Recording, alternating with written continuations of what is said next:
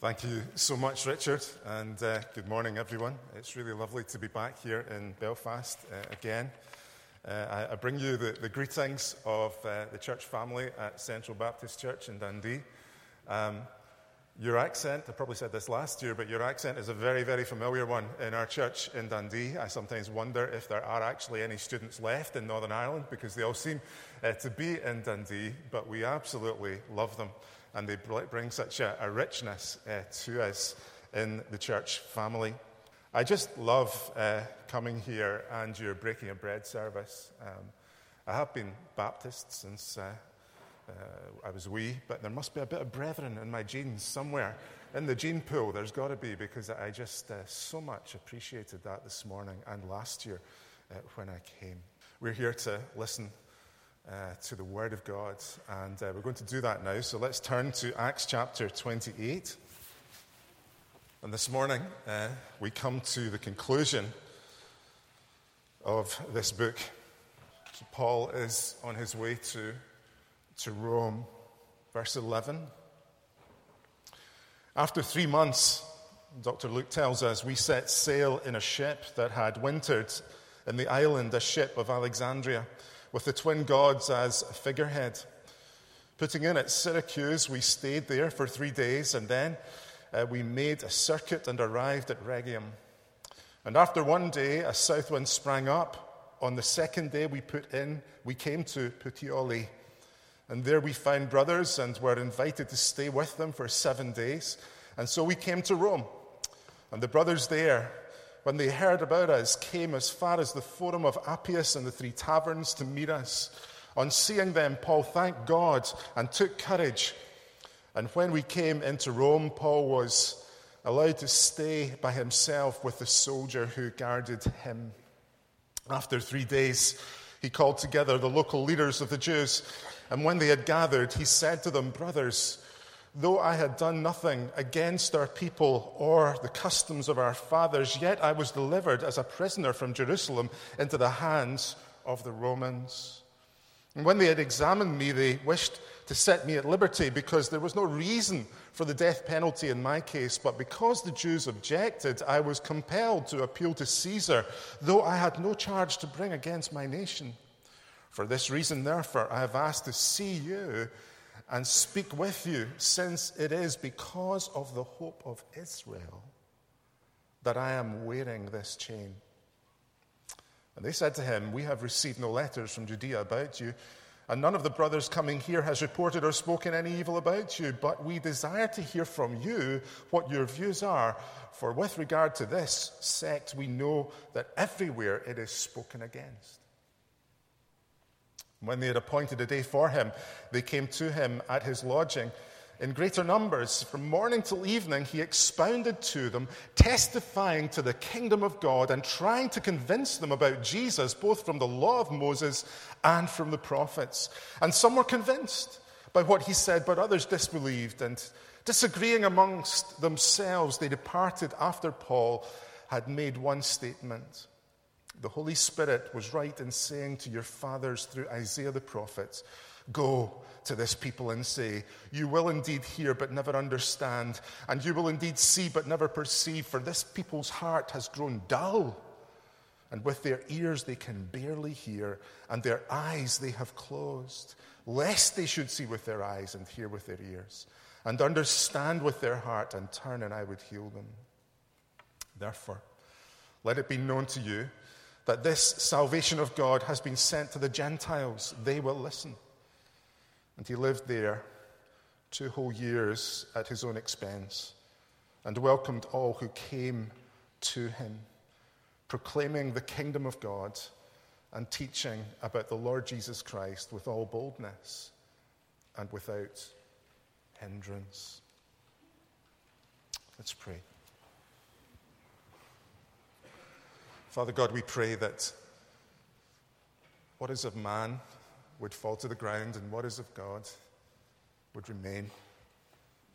Save us, dear Father, from just another Sunday. We're serious about pursuing you. Take away, Lord, all distractions, that your precious words might be heard.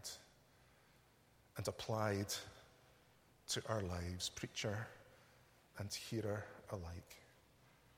For your glory we pray in Jesus' name. Amen. Look, let me be upfront right at the beginning and ask you this question: what are we giving our lives to? I read about the story of Paul, and I'm moved by this man. But yet, Paul is not the whole story, because Paul was moved. He was animated by the Lord Jesus Christ and the Holy Spirit that had arrested him. What moved Paul was Jesus Christ. He is gripped by the person of Christ. And that's my prayer for us today, that we will be gripped by him afresh, or perhaps even for the first time. It's too easy when studying Scripture to be blinded by the personalities we find there. And that danger lurks here. At the conclusion here of Acts, we honor Paul as a servant of Jesus Christ and for all that he has endured. But as much as we honor the servant, Paul became what he became by the ministry of Christ, by his Spirit. And so to come away thinking that Paul is amazing is to miss the point, for it is Christ who made him what he was. Paul says that in the letter to the Philippians in chapter 3. He says, I press on to take hold of that for which Christ took hold of me. And this morning, as you sit and listen to the words, cast your mind back, if you're a believer, to the moment when Christ took hold of you, because when he took hold of you for a purpose, and that purpose was his glory. I press on, says Paul, to take hold of that for which Christ Jesus took hold of me. This one thing I do, forgetting what is behind and straining towards what is ahead. I press on towards the goal, he says, to win the prize for which God has called me heavenward in Christ Jesus. And so here, right at the end of the book of Acts, we find the Apostle Paul still focused, still following, full of Jesus, and ready to serve him. And if there is one thing that this passage speaks to me about, it is about finishing well and keeping the focus upon Christ, because we can so easily be deflected. I heard the story of a woman in California. She went to her local ice cream parlor, and as she was standing there, she happened to look behind her, and lo and behold, there was Paul Newman. Well, she was a big Paul Newman fan. Paul Newman, young people, was a film star of the last century. Well, she was a big Paul Newman fan, and her knees began to quiver, and she was shivering, and she was saying to herself, don't do anything crazy. Don't do anything crazy. So she just took a deep breath. She paid for her ice cream, turned, smiled, and said hello to Paul Newman, and walked out. But when she got back into her car, she realized that she didn't have her ice cream. So she had to go back. And of course, by this time, Paul Newman's being served. I'm told this story is true. By this time, he is being served. And so she walks up beside him, and he looks at her, and he says, did you forget something? And she said, yes, actually, I forgot my ice cream. And he said to her, you put it in your handbag.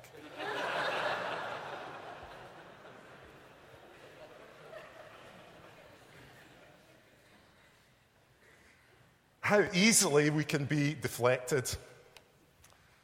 Here is Paul, and he's passionate about Jesus and his gospel, and he's pressing on right to the end.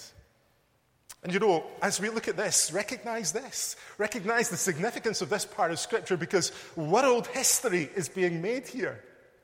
This is huge.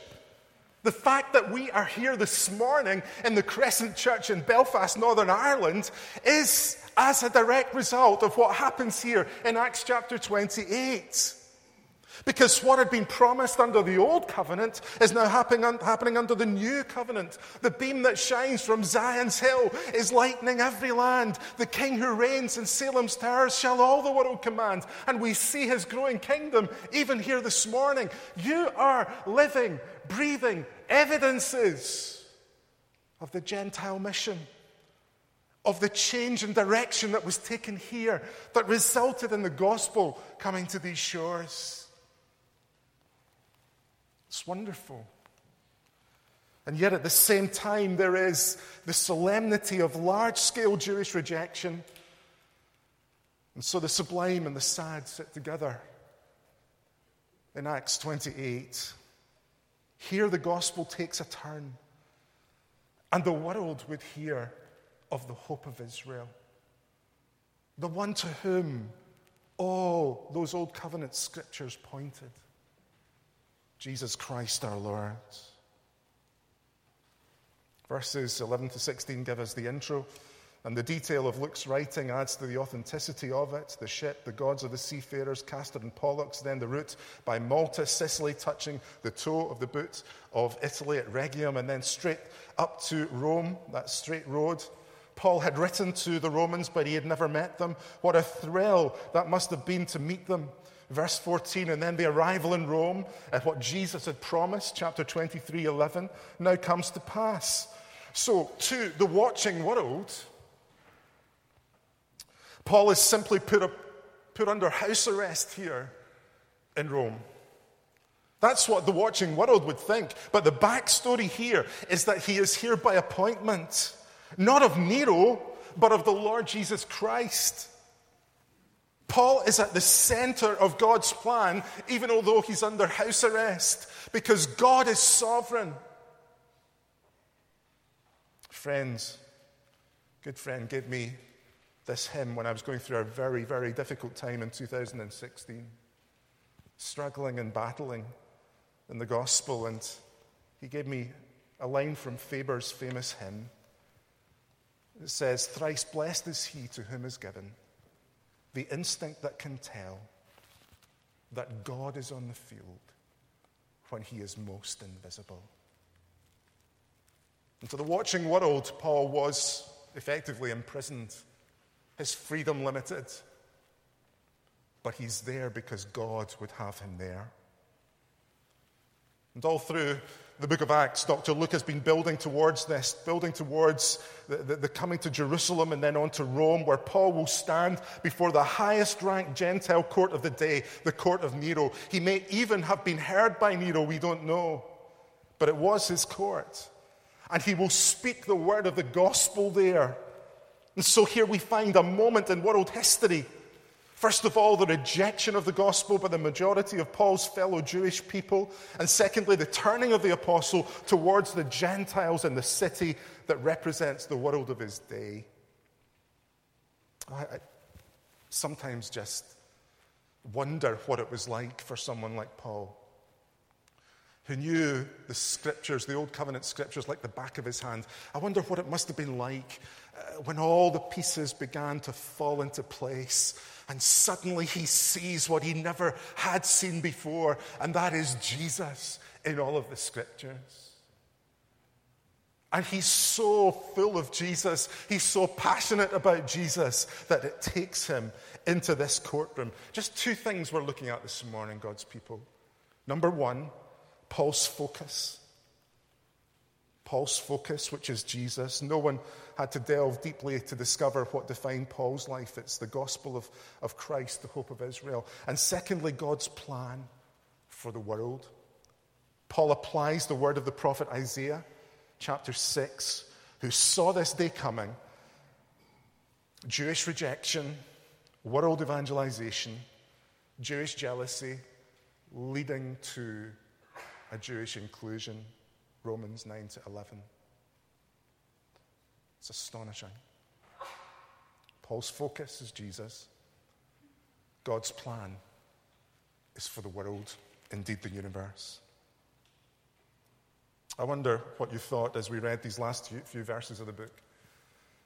Someone in our church back home always gives me a John Grisham novel when I'm going on holiday. to try to get me to force me to get me to read something else apart from theology books. I think she thinks I'm a bit of a sad sack. And I enjoy John Grisham, and he's usually got pretty good endings. But if this was a John Grisham novel, I would be saying, has someone stolen the last page here? It's a bit of a strange ending to the book. Luke leaves it hanging. What happened to Paul? Why did he end the book in this way? Well, we've got to remember the purpose for which he wrote. He's writing for Theophilus to convince him of the truth and the veracity of the gospel. And his purpose in writing is satisfied that Theo and friends may come to see the relevance of the person and work of the Lord Jesus Christ.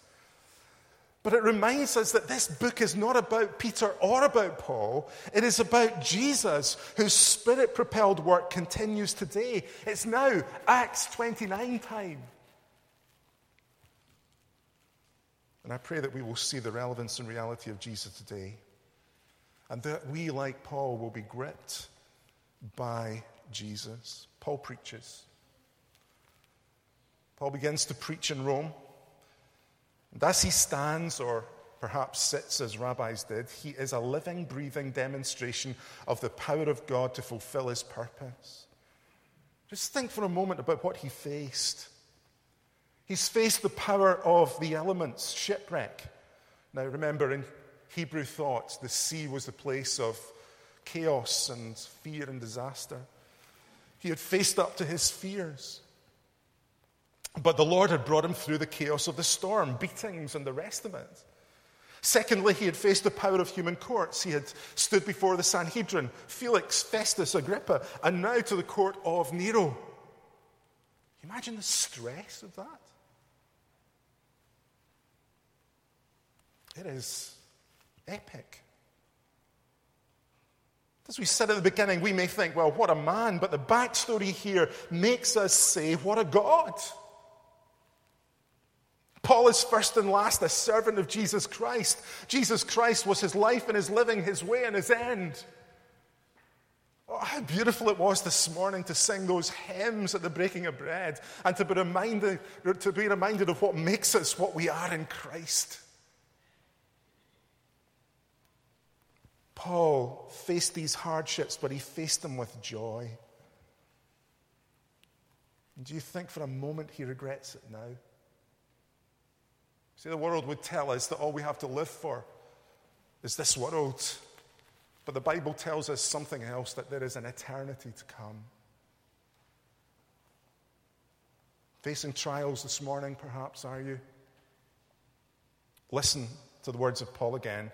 For me to live is Christ, and to die is gain. If I go on living in the body, this will mean fruitful labor for me. Yet what shall I choose? I do not know. I am torn between the two. I desire to depart and be with Christ, which is better by far. But it is more necessary for you, dear Philippian believers, that I remain in the body.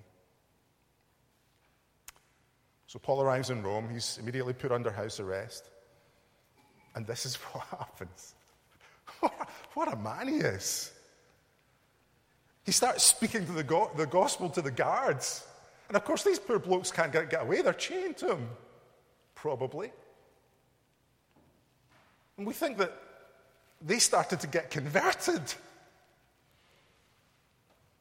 He's in and under house arrest. So what does he do? Well, this is what he does. He writes Ephesians, Philippians, Colossians, and Philemon. Mary, Queen of Scots, said, I fear the prayers of John Knox more than I do the assembled armies of Europe. Here we see a man yielded to Jesus Christ and committed to his gospel, doing what he does. Paul's power was that of Knox, men yielded to Christ whose spirit animated their lives and whose legacy remains. To me, anyway, the challenge of lives like this, for me, and I'm sure for you, is to put aside my small ambitions and to live for Jesus better. Paul, under house arrest, writes these things. Remember the context in which he's writing these things. I'm just going to read them to you. Philippians 1, therefore God exalted him, that is Christ, to the highest place, and gave him the name that is above every name, that at the name of Jesus every knee should bow in heaven and on earth and under the earth, and every tongue acknowledge that Jesus Christ is Lord, to the glory of the Father. He writes that under house arrest. The exalted nature of Jesus. Ephesians 1, 22. Paul writes, and God placed all things under his feet and appointed him to be head over everything for the church, which is his body, the fullness of him who fills everything in every way. He writes that under house arrest. Colossians 1:15, the Son is the image of the invisible God, the firstborn over creation, for in him all things were created, things in heaven and on earth, visible and invisible, thrones or powers or rulers or authorities. All things have been created through him and for him. He is before all things, and in him all things hold together. He is the head of the body, the church, the beginning, and the firstborn from among the dead, so that in everything he might have the supremacy. For God was pleased to have all his fullness dwell in him, and through him to reconcile to himself all things, whether things on earth or in heaven, by making peace through his blood shed on the cross. He writes this under house arrest. It is a high Christology that holds Paul, even in these circumstances. Do you have a big God theology? Do you understand who he is as the sovereign God? Do you understand who Jesus is as Lord of all? Sovereign. Bringing all things into conformity with his will. Now, either Paul is nuts, or he knows something that those around didn't. But now we are in a position to see that the Jewish authorities that persecuted him and the Roman Empire that held him are gone. They're gone. As will every human empire. But the kingdom still grows. The kingdom still grows and spans the globe. Which team are we backing? The passing, temporary, impressive, for a time, fads of our day, or the eternal glory of what Christ is bringing to pass? You see the point I'm making here? That in these circumstances, Paul held this high Christology that held him in trying circumstances, and so must we. So must we. I can imagine Paul with his guard there, maybe looking out of the window and seeing the imperial Roman eagle, and then preaching an unending king and kingdom. Paul's focus was the Lord Jesus Christ.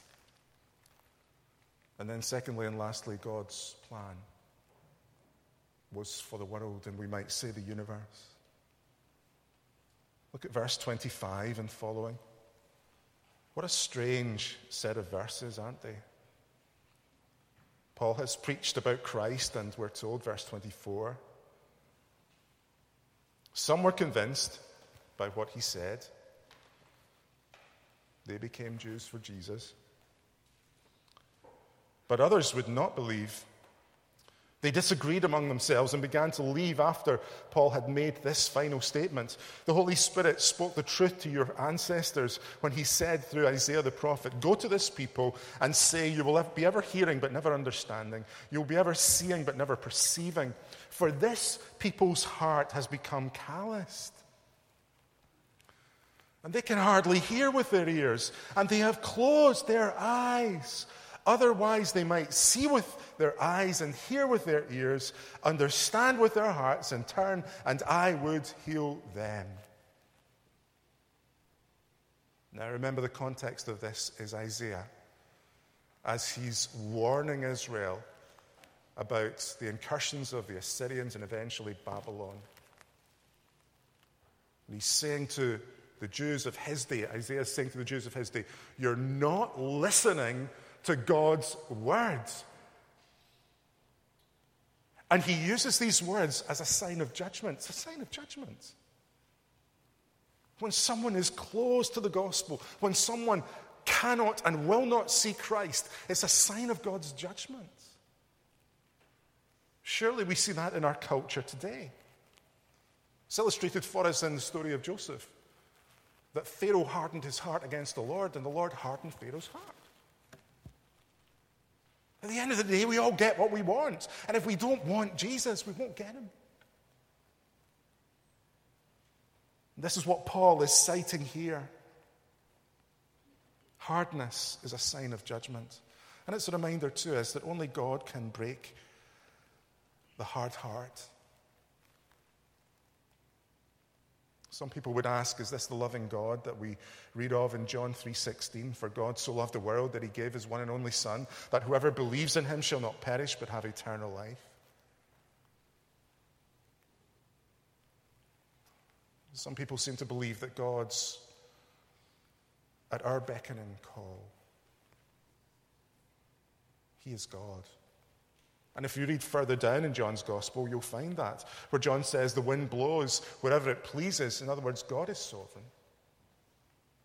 You hear its sound, but you cannot tell where it comes from or where it is going. So it is with everyone born of the Spirit.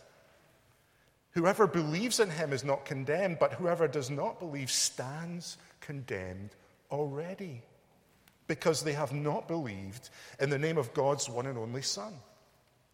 God's choosing never negates human responsibility. In the end, we all get what we want. And if we reject Christ now, he will reject us at the judgment. These words drawn from Isaiah and his pre-exile warnings to Judah must be understood from the standpoint of judgment. Their spiritual blindness and deafness are signs of judgment. And that's what we find in our culture. That's what I find in Dundee, and I'm sure you find it in Belfast too. So what must we do? We must plead with, we must implore the Lord by the power of his Spirit to break into lives. Do you really pray for your neighbors? Do you? Do you pray for your workmates or your fellow students? Do you? Do you listen for the opportunities to say something for Jesus? You know, I wasn't going to say this, but I'll tell you this story. There was a young woman who came to our church, and she was not just an atheist, she described herself as an anti-theist. Not just disbelieving in God, but actively hating God, the God she didn't believe existed. And one day in her office, someone who's a member of the church in Central, she pushed a book across Catherine's desk and said, "Would it kill you to believe that there is a God?" And so she picked up this book and she started to come along. And she sat at the back of the church and she wouldn't even speak to me after her service. She was so wound up. Later on, she told me how much she hated me for what was being preached. And then one Sunday, sitting at the front, and I looked up and there she was.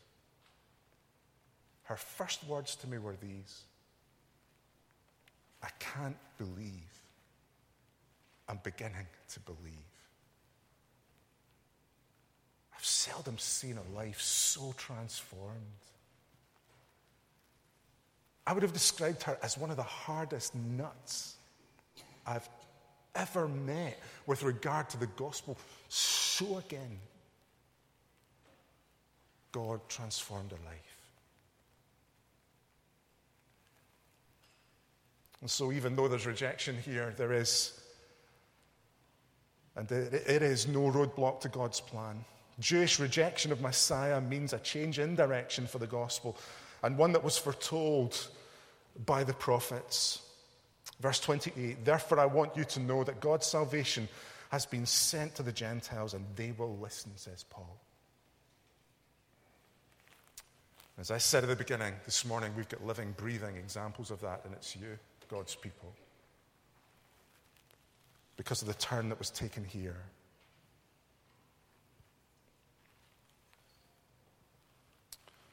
You know, time is cracking on. Some of us need to get serious about this. Sometimes you don't realize how quickly time is passing. I went to our local bank and I said to the teller, you know, I'd like to move some money from my son's account. And she said to me, "Sir, you can't do that." I said, "Why not?"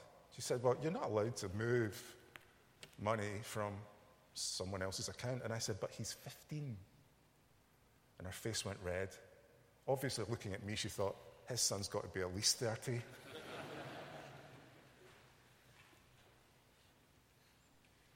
Time is cracking on. We think that after 2 years, Paul was released and went on mission again. Then he was rearrested, then executed. This story is no sugar-coated story. It is raw, it is real. It's a reminder that God's servants we're like struck matches. We flare for a moment, then we're gone. But what we're part of will last forever. Paul's focus was the Lord Jesus Christ. God's plan was for the world. So be encouraged. Don't be deflected. Keep your focus upon Christ and moving forward in God's plan. I want to encourage you. What we are part of as Christians is the greatest movement that this world has or will ever see. The great and coming kingdom of God's. A kingdom that will never end. And so if you're a Christian this morning, take and apply these words. These words of Paul from Philippians 3. I press on to take hold of that for which Christ Jesus took hold of me. This one thing I do, forgetting what is behind. Maybe there are things in your life and you think, well, I couldn't serve Jesus so effectively because of this, that, and the other thing. Leave those things behind. They're lost in the sea of God's forgiving forgetfulness. Forgetting what is behind and straining toward what is ahead. I press on toward the goal to win the prize for which God has called me heavenward in Christ Jesus. It's not long before we'll see Jesus face to face. And if you're here in the Crescent this morning and you're not a Christian, do not be fooled into thinking that you are in control. Do not be fooled into thinking that you can choose your moment. That's not the way it works. Jesus drew near in Rome that day through Paul and his message. And by his word, he draws near today. Believe in him. Believe in Jesus now. Because you may never have another opportunity. Rest in the work, the finished work of Jesus Christ.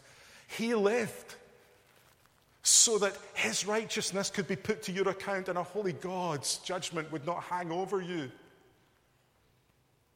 He died on the cross, bearing the sin of all who would come to him, so that our forgiveness might be total and complete, even when sometimes we can't forgive ourselves for stuff. He rose. It's the affirmation of his person and work that we might not fear death. He reigns. We see that even today in the global church and its growth. And one day he will return. And on that day, the only thing that will matter is our relationship or otherwise with him. So what are we giving our lives to? There is so much that moves me about this man, Paul. But what moved Paul was Christ. Are we just going to pass another Sunday or truly pursue him? Paul was gripped by the person of Christ. I pray that today we will be too.